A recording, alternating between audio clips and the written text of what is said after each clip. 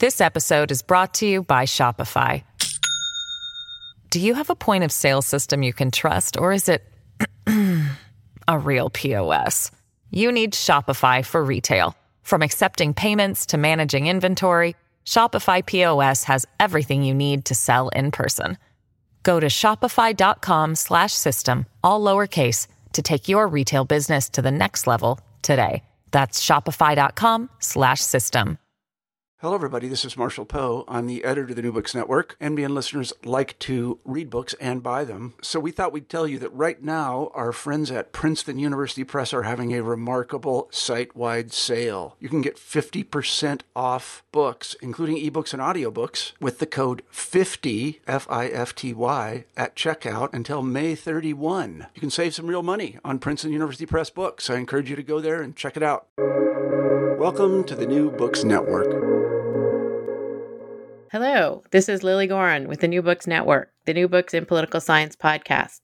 Today I'm joined by Chris Stout, who is the author of The Case for Identity Politics, Polarization, Demographic Change, and Racial Appeals. This book was published by the University of Virginia Press in 2020, and it is a really topical, really prescient dive into a discussion of identity politics and the way that race can and cannot be used on the campaign trail. But I'm going to let Chris tell us a little bit about that as we talk about his book. I'd like to welcome Christopher Stout to the podcast and ask him to tell us a little bit about himself and how he came to this project. Hi, Chris. Hey, Lily. Thanks so much for having me on. I'm a big fan of the podcast. My name is Chris Stout. I am an associate professor at Oregon State University in the Department of Political Science. I have my PhD, or received my PhD from the University of California, Irvine, and my undergraduate degree from UC Riverside, both in California. I study generally racial and ethnic politics in the United States, and this is my second book on racial appeals. And so how I came to this project is kind of it was a surprise to me. This was not the project that I had planned on working on when it started. In part, it came from an invitation to present at the Black Power at 50 conference at Columbia University, which celebrated the work of Charles Hamilton. And in that invitation, we were asked to think about ways that our work met or fit with the work of Charles Hamilton. And so in my first book, Bringing Race Back In, I made the argument that African-American candidates should not ignore race on the campaign trail. And that was in direct contrast to Charles Hamilton's deracialization thesis. And Hamilton's deracialization thesis basically made the argument that for the Democratic Party to win in the 1970s and 1980s, they had to refrain from talking about race because it turned off white working class voters. Instead, they should focus on economically liberal, non-racial policies like universal health care and universal employment. And so I went back to look at Charles Hamilton's work during that period of time, just to think a little bit more about it and think about how our work fit together. And in it, he had a pretty key line that just stuck with me. And it said something like, deracialization was written to work for election context in the 1970s, but at all other points, it must be calculated. It's a strategy to be used sparingly and not just a panacea for the Democratic Party for all times. And so that really got me thinking, the context of the 1970s is drastically different than the context of the political context of today. And so I wrote a quick chapter about that. And in that, I made the argument that the context we live in makes it advantageous for the Democratic Party to talk about race for numerous reasons, including polarization, demographic change, and growing racial consciousness amongst Blacks and Latinos. And so I presented this work in October of 2016. And in it, I think the title of my talk was Why Hillary Clinton Was Going to Win. And I was totally incorrect about that. As so many were. Yes. And so at the end of that, I came back and was like, oh, I was just wrong.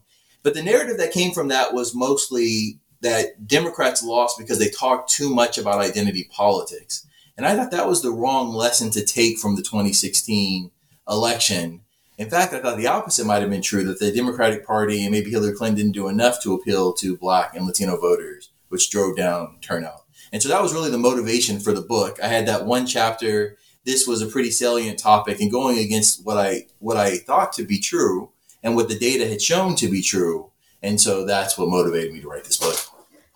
And you come in, you set that out really nicely in the introduction, and to some degree you sort of explain the way that you're building this book and what you're looking at. And so before we dive into sort of the thesis, when you're talking about identity politics, and again, this term is now discussed all the time, but not necessarily defined. Could you just tell the listeners a little bit about what you mean by the terminology itself?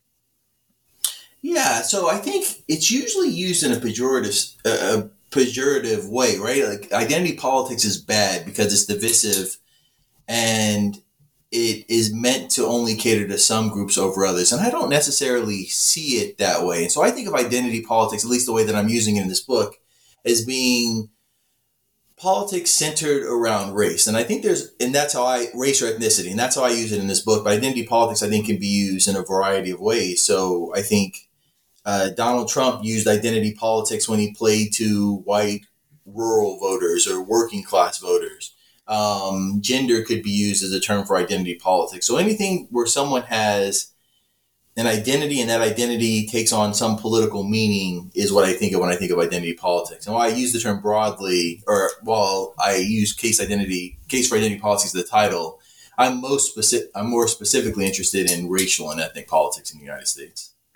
And again, this is really nicely sort of designed the way you sort of take it up, because you also do set up this question of context, and that I found really interesting in your analysis of Hamilton's work, and also where your work is sort of looking at what he said. But as you note, this context is really important. So what is the difference when we're starting to think about identity politics in 2021 or 2016, when you were sort of charged with sort of trying to analyze this in terms of Hamilton's own work, and what he was talking about in 1960s or 70s and 80s? Mm-hmm. Yeah, so I think is the main contribution of the book, is to think about the political context. And I think so much work had been done on deracialization and the movement away from discussing race among politicians, comparing majority Black areas to majority white areas. And that was the context that most scholars had looked at up to this point. And I thought more that there's a historical context where racial appeals become much more effective. And so I think about this as kind of there's been a set of social movements throughout United States history. So you had the abolitionist movement, and there was an opening in the political context in the 1850s and 1860s, which really made the discussion about slavery much more salient and much more appealing to certain segments of the population. I think the same thing was true in the 1960s with the civil rights movement. And so I feel like we're entering a period in the latter half of the 2010s and the early half of the 2020s where there's a real political opening for candidates to talk about race. And in all of those contexts, I think it largely starts with the recognition that racial progress has stalled and that racial inequality continues to be a significant problem.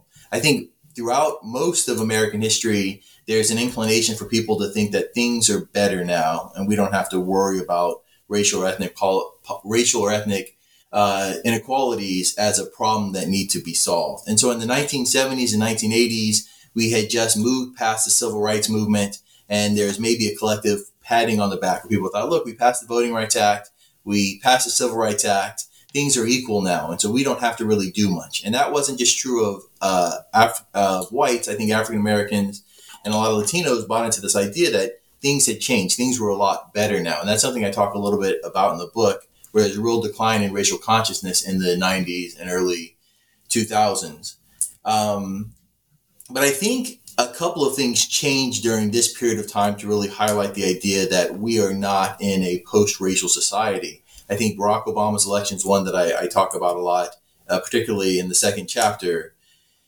under the argument that people thought, look, Barack Obama's election indicates that we've made it, that anybody with hard enough work, regardless of their race, gender, class, etc., can achieve the American dream. And that was quickly dispelled by the treatment of Barack Obama, in large part by the Tea Party. So I think this started to lead to this awakening that things weren't equal. But I think what really happened was Black Lives Matter. So as Black Lives Matter as a social movement grew in importance and really highlighted the dangers that African Americans face in society, more and more people became aware of racial inequality, and more people wanted to do something about it. And so I think in a political context where the social movement has put race on the forefront, it doesn't make sense for politicians to ignore it and to think that we've done better, because the population as a whole, I think, not population as a whole, but certainly segments within the Democratic Party think that we need to address this problem. And so that's why I think this context is different than the 1970s and 1980s.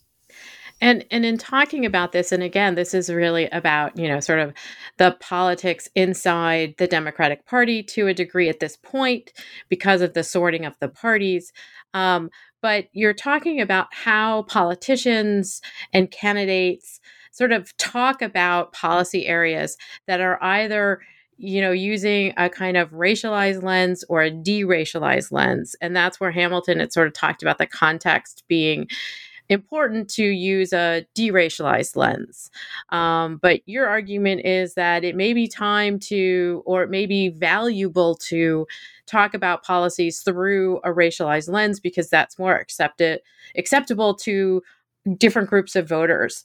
Can you talk about that understanding of how policy is discussed and what the policy is and where the emphasis is?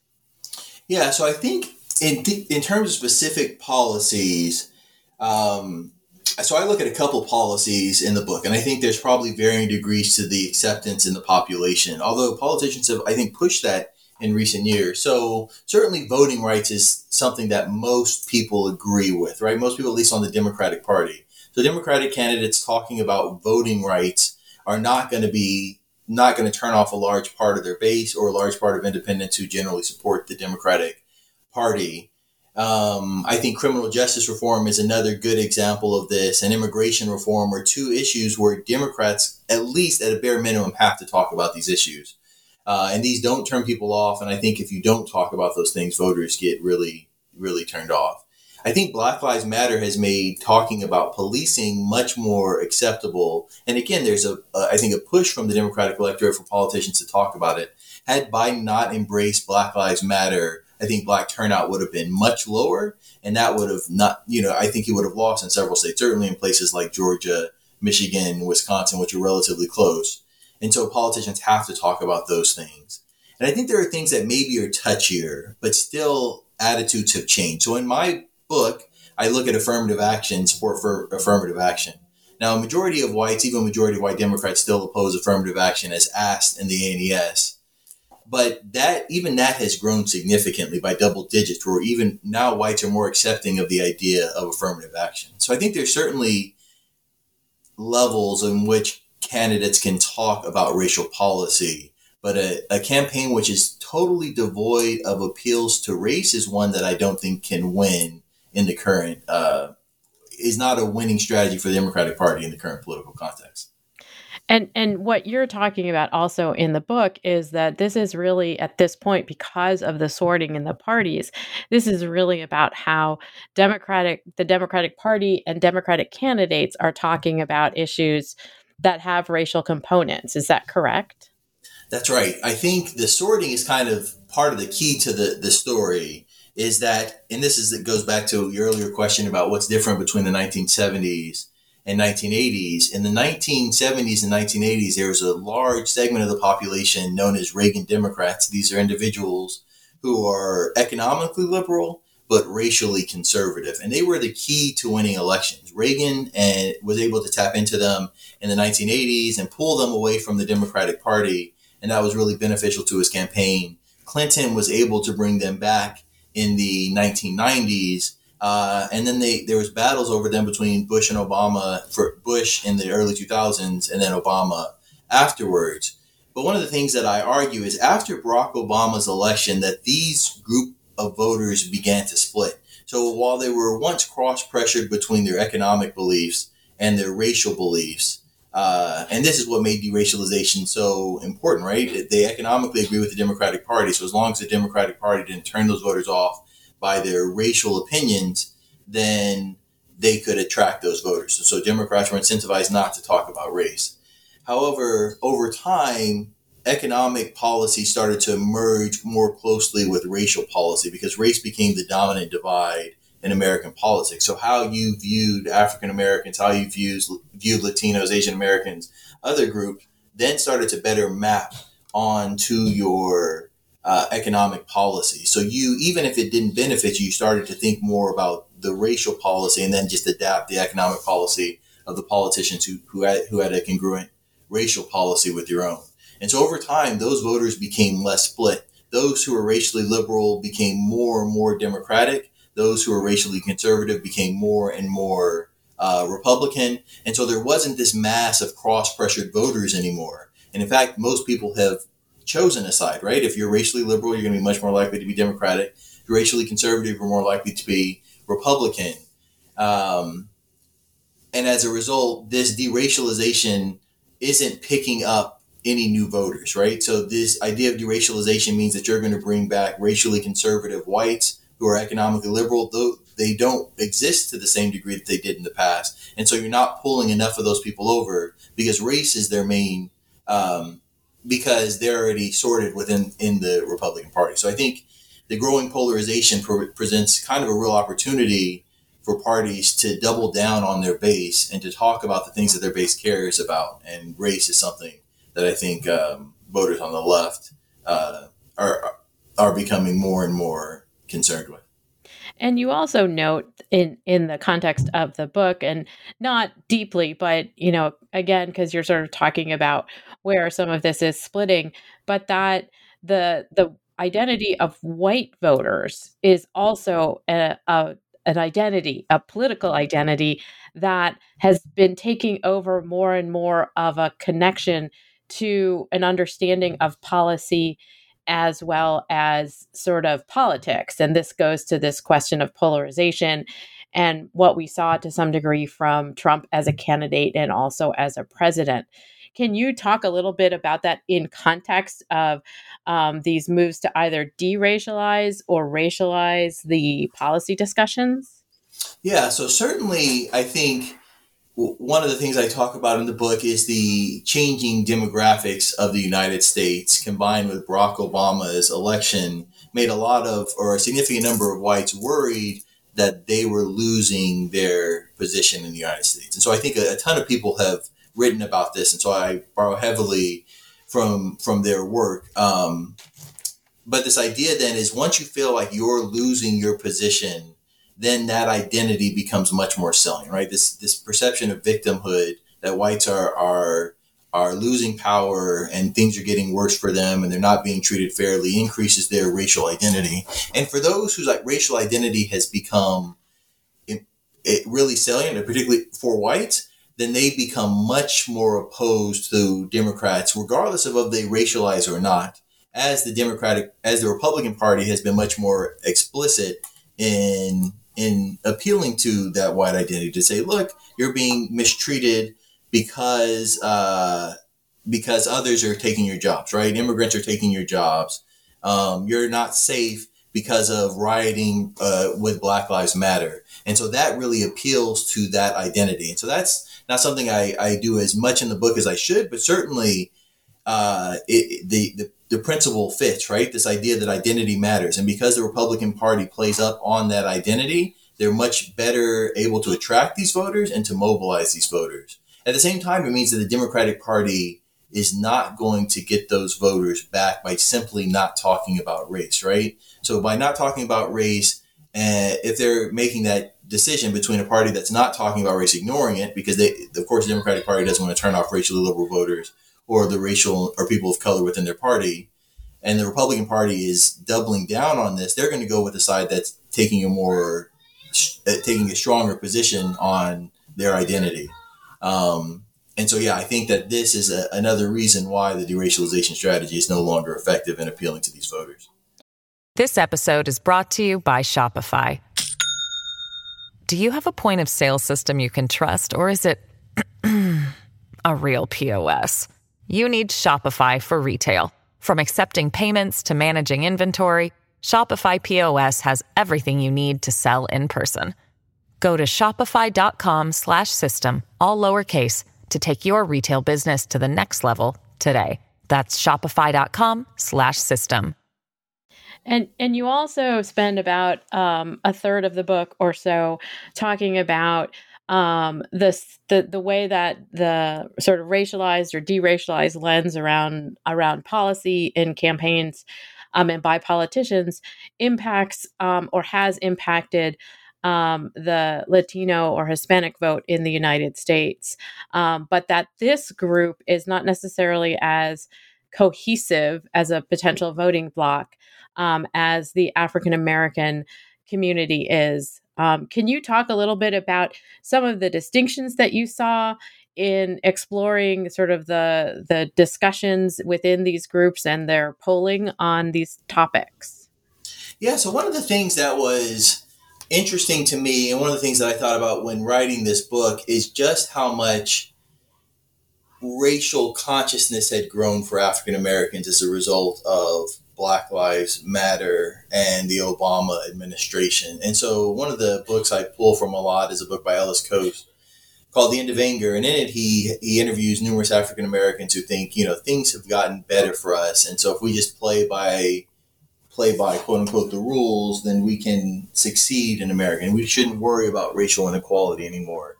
And then we saw African Americans become much more racially conscious after the treatment of Obama and Black Lives Matter, which then changed their opinions on numerous issues.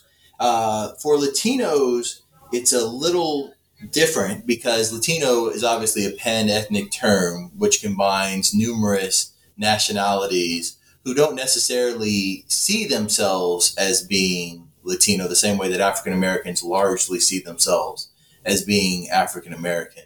And so there's a ton of work on this particular topic. In the book, I find that Latinos did change and did become more pan-ethnically conscious, right? And so one of the things I measure is linked fate, which is a traditional measure which looks at how much you think your own outcomes in your life are tied to others who share your pan-ethnicity. And so here I look at Latino pan-ethnicity. And that did grow. It was higher in 2016 than it had been at any point in any survey that I had taken back over almost a 20-year, or at least over a decade or two. And so Latinos did become more conscious. They didn't move as much as other groups, but still did move, right? So they were responsive to Barack Obama's move for DAPA. So they became much more supportive after Barack Obama expanded his DACA program to include the parents of children from DAPA, or who were tied to DACA. But they didn't move as much in other areas as did African Americans and whites. Yeah. And I told you before we started that I wanted to ask you about some of the conclusions that you drew about Latino voters in the United States, and then some of what we saw during the 2020 election, particularly in Florida and Texas, with regard to Latino voters who, sort of broke more heavily towards Trump than people kind of expected, or that had happened in 2016. Yeah, so in an ideal world, only the Georgia election would have happened in the Senate elections, because that really better confirms the findings of my book than what happened in 2020.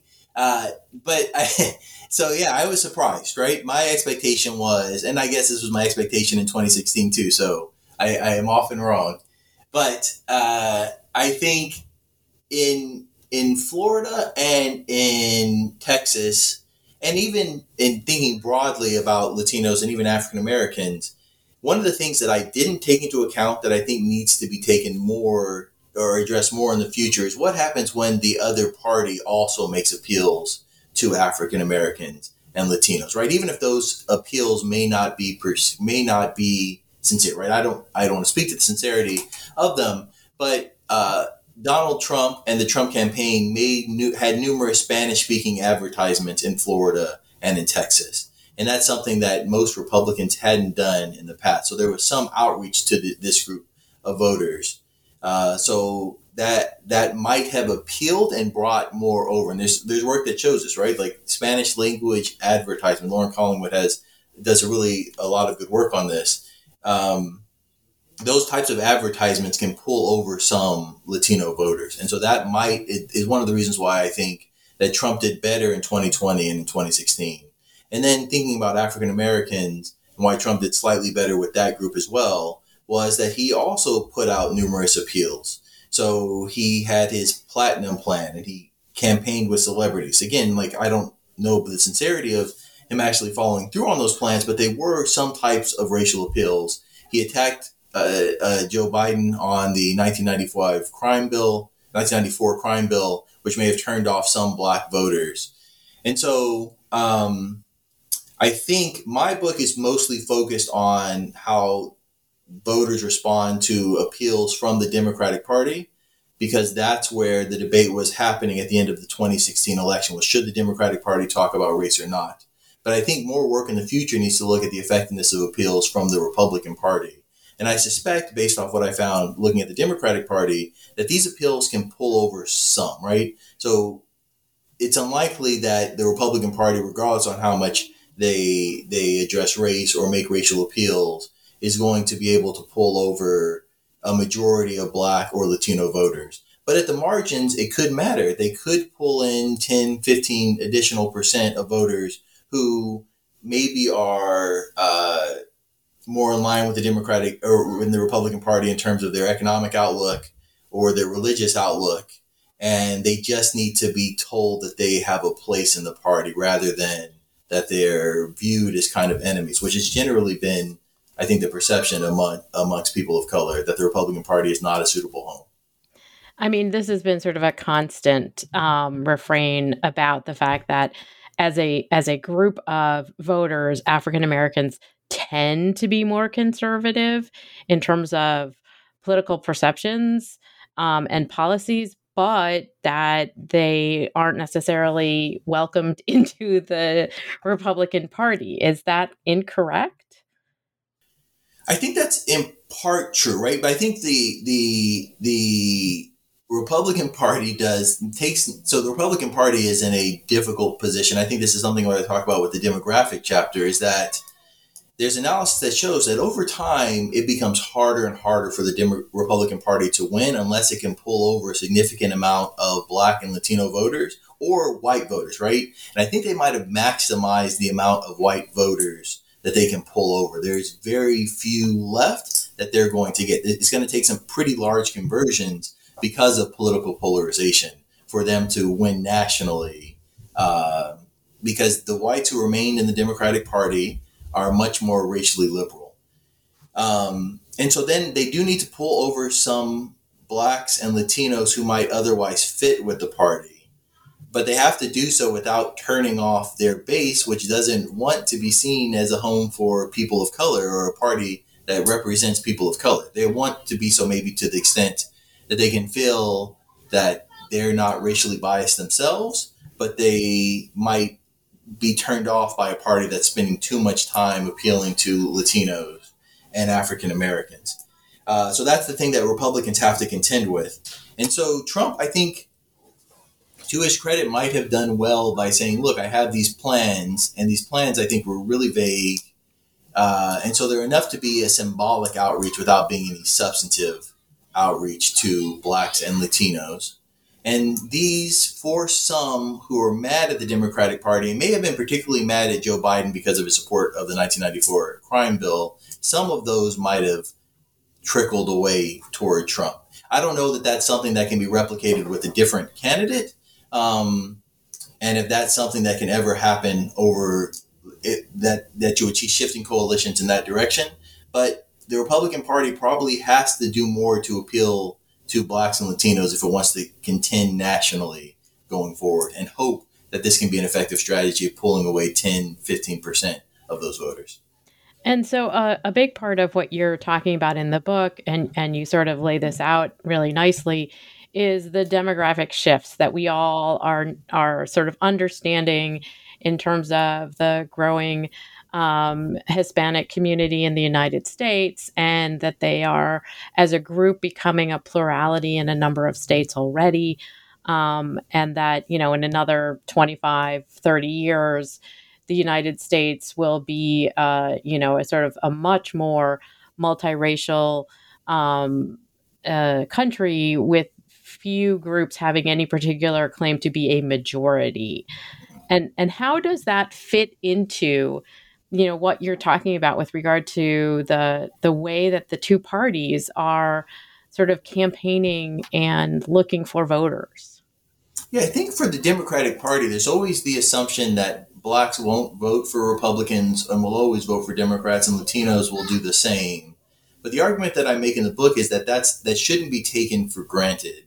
That both parties, and particularly the Democratic Party, who has right now at least has home field advantage with these voters, needs to be proactive in their outreach, needs to show that blacks and Latinos aren't being taken for granted.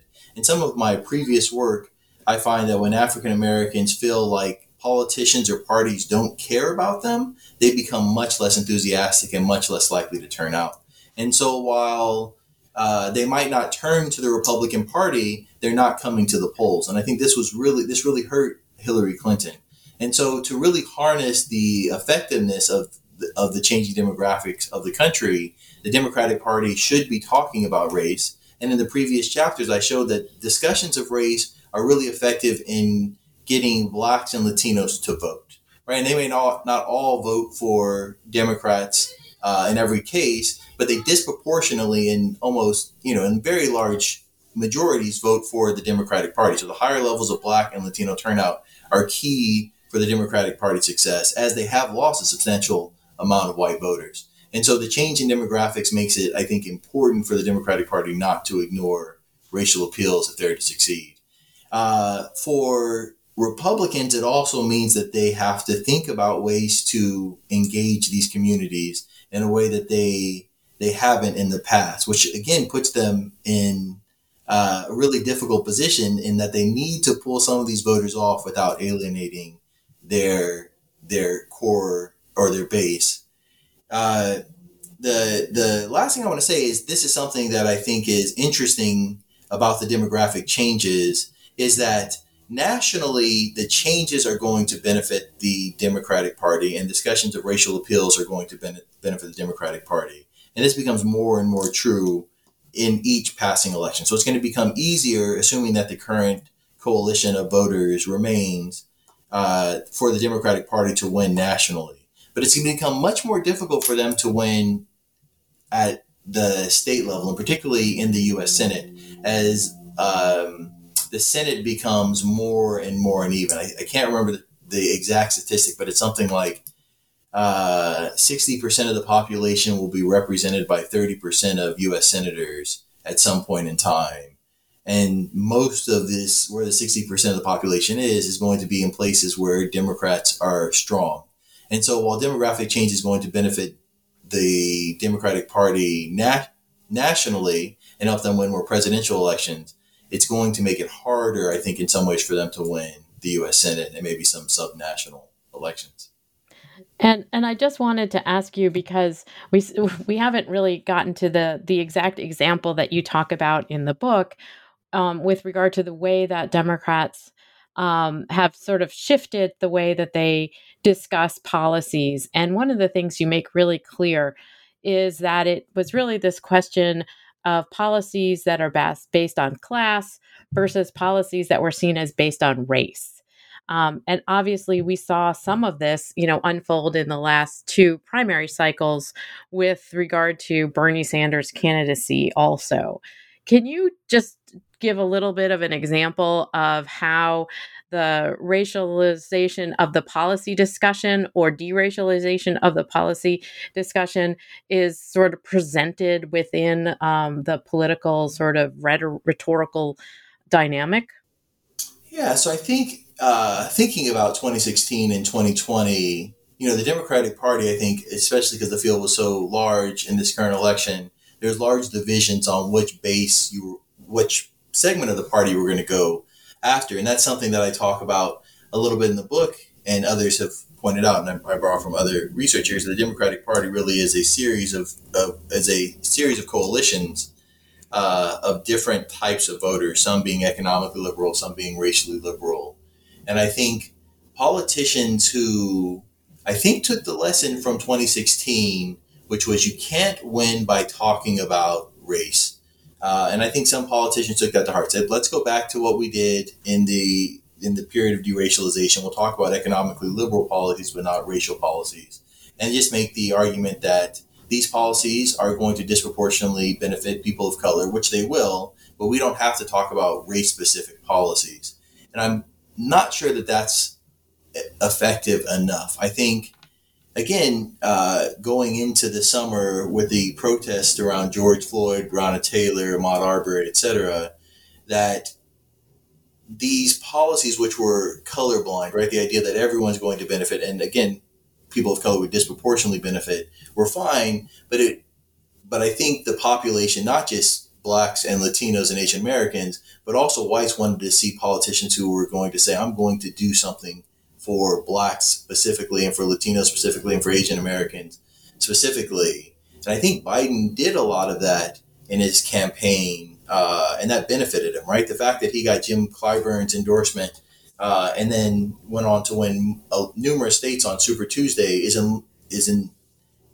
I don't want to say in total, but in large part driven by people of color overwhelmingly supporting his campaign, right? Winning in South Carolina. If he loses in South Carolina, it's unlikely that he goes on to win. But getting the endorsement and the support of African Americans, and then speaking specifically to the interests of African Americans, is key to winning, I think, presidential primaries in the Democratic Party in a way that simply talking about economic issues in a non-racial way, I don't know that that attracts Black and Latino voters in the same way. And one of the final questions I wanted to ask you about the book, besides what we already talked about with regard to how Latino voters voted in 2020 in Texas and Florida, were there other surprises in the 2020 outcome? As you said, the Georgia election confirmed a lot of what you were talking about. But were there other surprises that you said, oh, this works with my thesis, or this doesn't work with my thesis?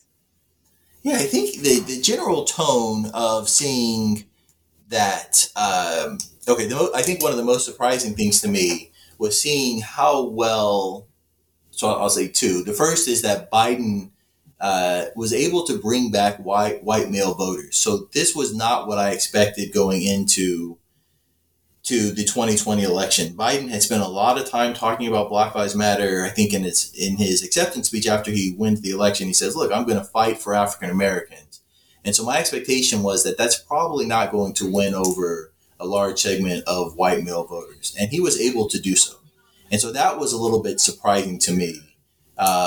And kind of signal that there might be an appetite for discussing race amongst a large segment of even white male voters. And that's not something that I would have argued or expected in the book. I don't disaggregate by gender, but that was my general expectation, was that most of the racially liberal voters were going to be amongst whites, would be amongst women. And so that was a little bit surprising to me. The thing that wasn't surprising, and I think fits with the narrative of the book, is that there's a growing divide in the white community about how candidates address race.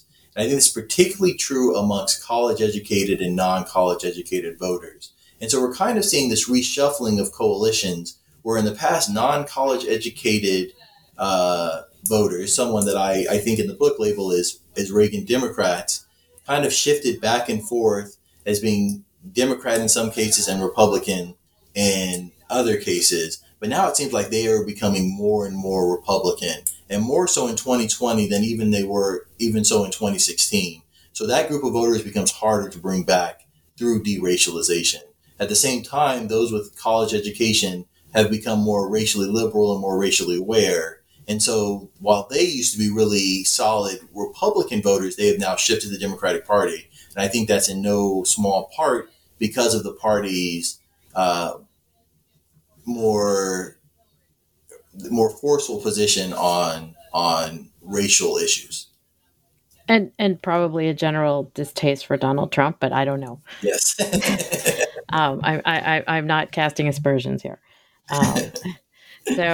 Um, so this is, I mean, this is a great book, and it's so beautifully written too. It's so clear and lovely to read, which I really, really appreciated. So I'm wondering what it is you're working on now. Yeah, so I think thinking about the 2020 election, even the 2016 election, in both cases, I expected, look, Hillary Clinton talked about racial issues. Joe Biden talked about racial issues. And in both these cases, we should have seen an increase in Black support and Black turnout. And that wasn't the case. And in large part, I kind of suspect that that's driven by their racial past and the ability for the Republican Party to highlight that. So in 2016, Donald Trump and his campaign really pushed on Hillary Clinton's claim of super predator, right? That she used this word super predator to describe African American youth, even though she didn't explicitly connect it to African American youth. In 2020, there were numerous ads that Donald Trump and his campaign put out that highlighted that Joe Biden's crime bill led to the incarceration of African Americans and Latinos in large numbers. Again, both things are true. And so what do these type of attacks mean? What do these race-based attacks of painting your opponent as not being racially liberal mean for Black and Latino turnout?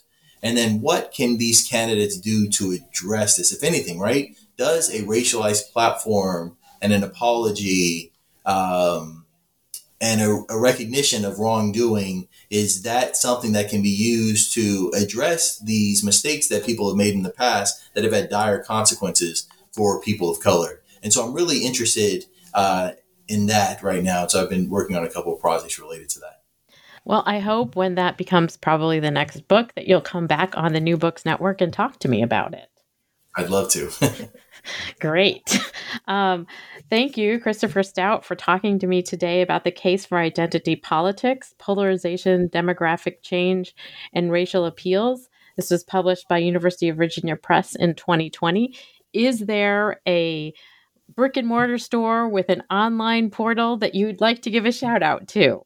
Yeah, so I'm here in Oregon, so I'll say Powell's Books in Portland has the book, and it's a wonderful place. It's a great place to buy books. And I'm sure that I know Powell's has an online outlet, so people can buy it through their website, I assume. Yes. Thank you for joining me today. Thanks so much for having me.